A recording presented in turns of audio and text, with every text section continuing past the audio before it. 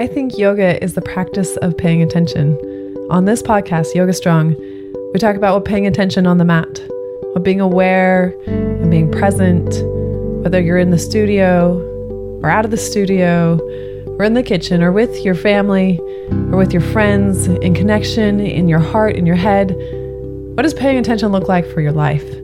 That's what this podcast is all about. That's what Yoga Strong is about. It's not just strong in your muscles and strong in your movement on the mat. It's strong everywhere. This is Yoga Strong with your host, Bonnie Weeks. Hello, welcome to the podcast today. Today, I wanted to share a conversation that I had with my oldest. He is a sophomore, and as a 16-year-old and really discovering all the things about social life and about goal setting and about a lot about the world, it really makes for some interesting conversations and fun conversations. And one of the things that I have been answering as a question from folks who have little children, they ask, does it get easier? And perhaps you have small children. Perhaps you have children that are younger than school age, younger than 8. And I have been saying, yes, it does. Because you don't have to feed them. They can get some food. They can go to the bathroom by themselves. Of course, I'm not talking about neurodivergent children, but I have also added in there that it gets more interesting. And I've heard people say, well, it's a different sort of hard. Well, sure. But yeah, man, it is so hard when kids are little.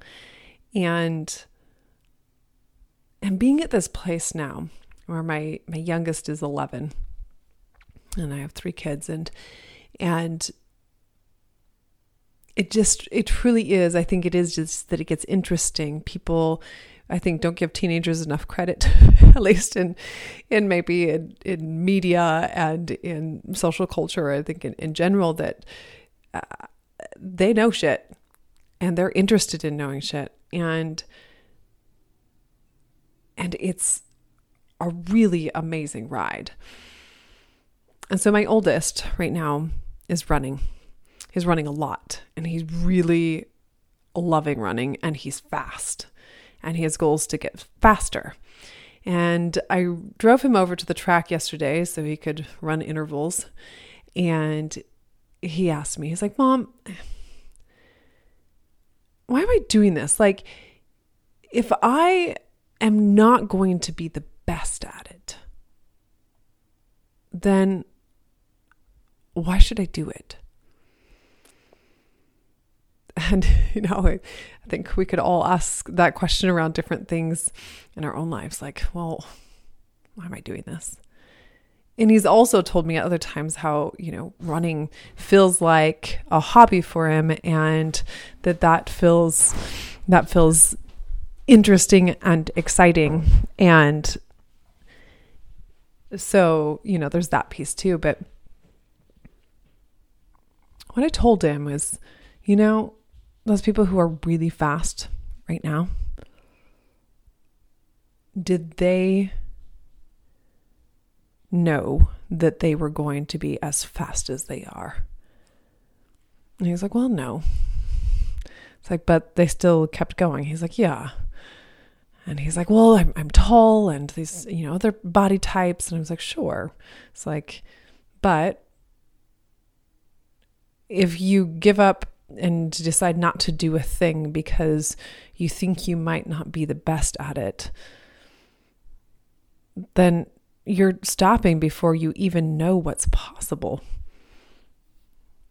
And yeah, he was like, yeah. Okay.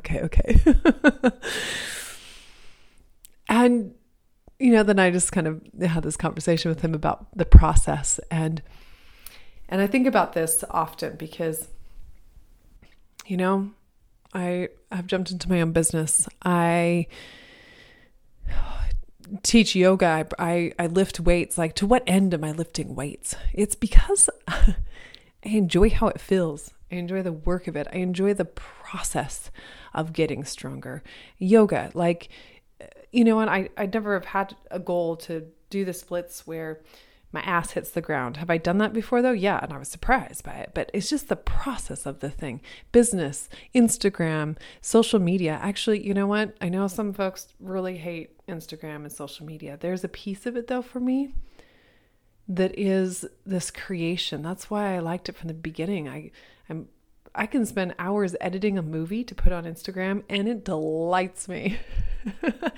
The artistic side of it, the writing side of it, is the process of it that I also like, that I enjoy, and that I also enjoy as much as like the interaction and community and connection of it. And then it's become a business, right? Like, there's some things that I don't enjoy as much. And I know those things too, but I can ask for help. I can figure out some ways to help myself in those things. But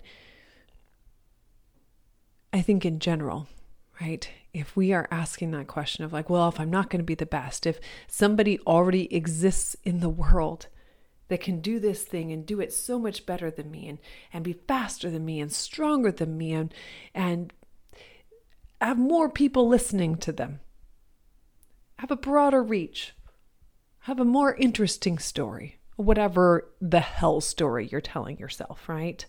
You could be saying a billion things. The story you're telling yourself is what? What is that? And are you doing it because you're trying to be the absolute best? Maybe you are. Maybe you're like, I'm Olympics #1. Maybe. But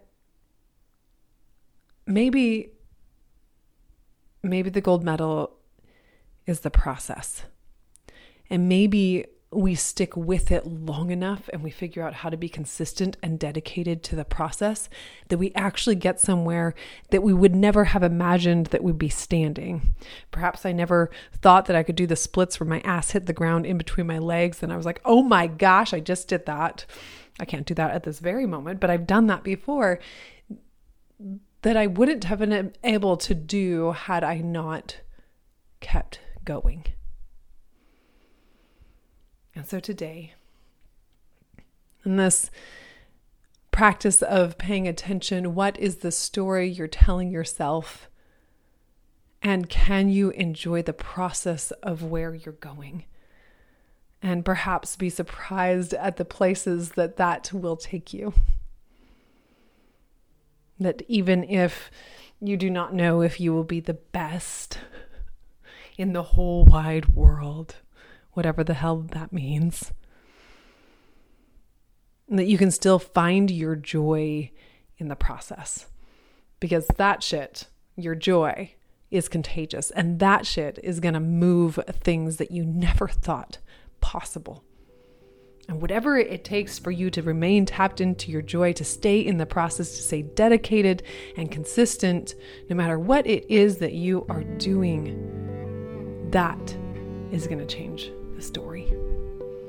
I am fiercely loving you and cheering you on in whatever that is. And I sure as hell hope you keep doing cool shit. Talk to you soon.